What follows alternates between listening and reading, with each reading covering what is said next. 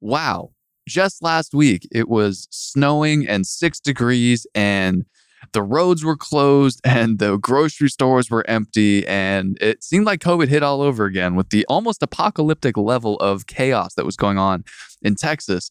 And not even a week later, it is 70 degrees out. And if you can hear that fan going on in the background, it's because I had the studio on heat this entire time and I forgot to turn the AC back on. So this is me trying to cool down the studio before we get recording. And it's going to be on while we do this podcast. So I apologize. It won't be on in the future, but we're just going to have to deal with it for this episode. So today's episode, I wanted to talk about audio teasers. And I mentioned and gave a lot of resources in the newsletter. And I'm going to link that edition of the newsletter so you can actually read along and click on the links and get access to all of that awesome stuff that I gave to you for free. Okay. All right. Number one, where do I, Johnny, make my audio teasers? So I actually work with a lot of clients who want to be able to share little short blurbs of their various podcast episodes through social media, email, whatever. And I found a really reliable and user-friendly platform in Veed.io, V-E-E-D, V as in Victor, Veed.io. I'm not being sponsored by them. I think it's a great platform. Essentially, I'll walk you through what it looks like using and creating an audio teaser. So what you're going to want to do first is you want to export your little blurb. You want to cut out that little piece of audio that you want to use as the actual audio teaser. You'll upload that into Veed. You will upload an image, which is probably going to be your cover art, or if you have a guest-focused podcast and you want to use a headshot of your guest, that's totally fine too, but you'll upload that there as well.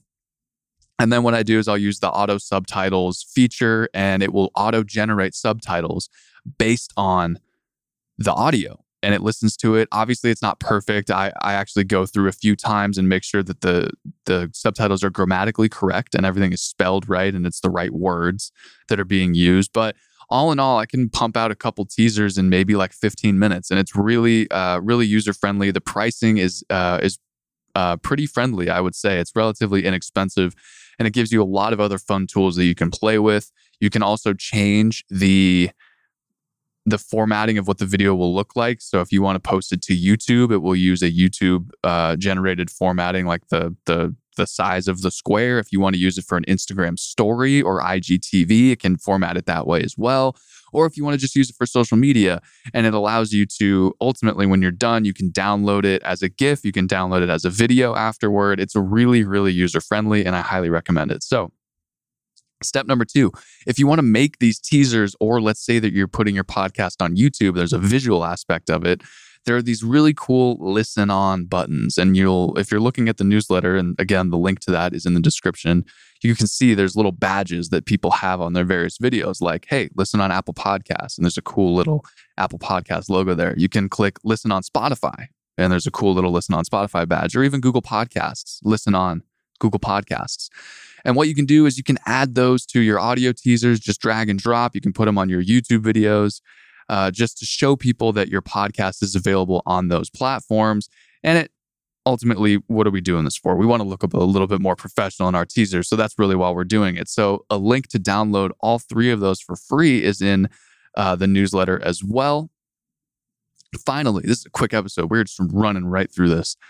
Which blurb should I be using for my teasers? So now you know how to make them. You have the fun tools to make them a little bit more professional. But now it's coming down to, hey, I got to actually pick the content for what I'm going to be using these teasers for. So personally, I don't know how many podcast episodes I've produced in my years of doing this. I stopped keeping track a while ago, but it has given me a pretty good ear of what draws a listener in and what doesn't. So a lot of my clients rely on me if we end up using an interest, like a blurb at the beginning of a podcast, or using these audio teasers, they will rely on me to select what those will be.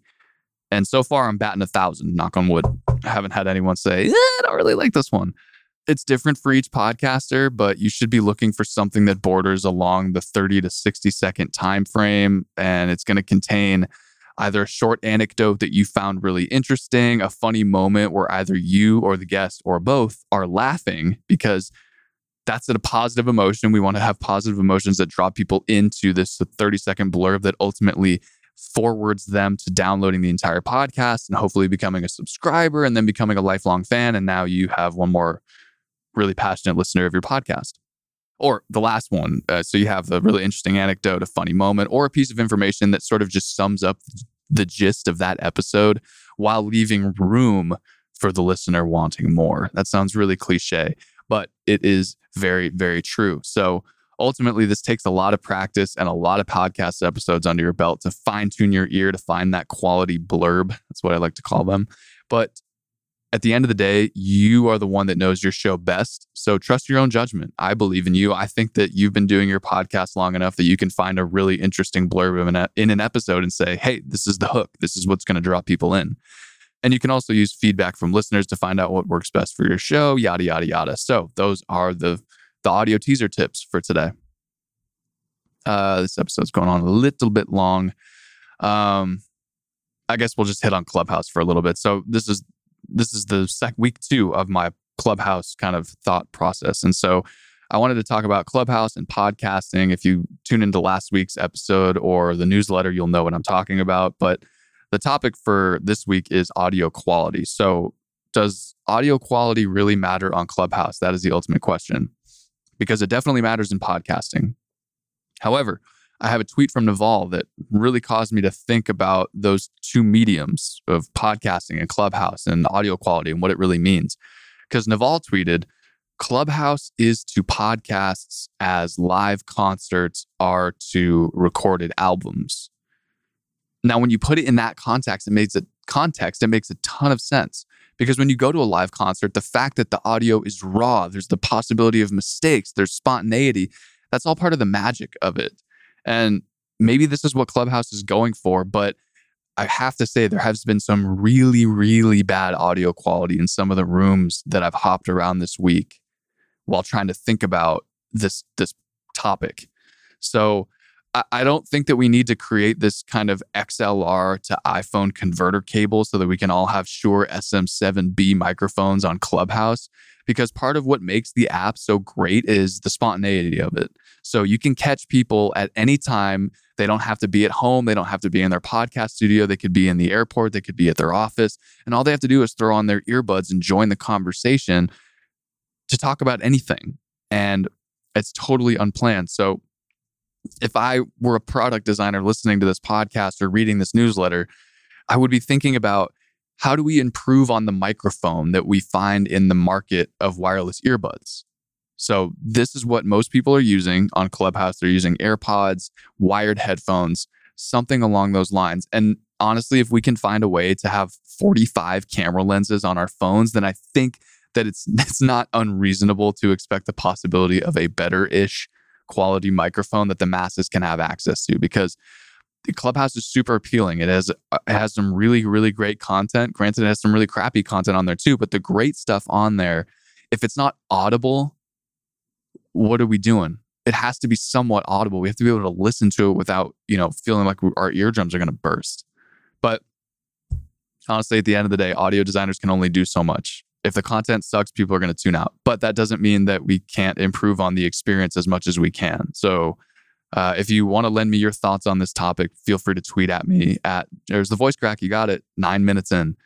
As you can tweet me at Johnny Peterson. And next week, I'll continue these thoughts on Clubhouse and podcasting. Thank you so much for tuning in. I really appreciate it. If you enjoy this podcast, please consider subscribing or sharing the episode with somebody if you're already subscribed.